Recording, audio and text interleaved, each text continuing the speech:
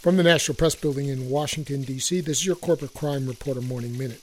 For Tuesday, January 3, 2023, I'm Russell Mokhiber. A number of consumer and auto safety groups last week slammed the recent settlement between the nation's largest automotive used car retailer, CarMax, and the Attorney Generals of 36 states. The Attorneys General alleged that CarMax told car buyers that some of the dangerous vehicles it offered for sale with unrepaired safety recall defects were safe.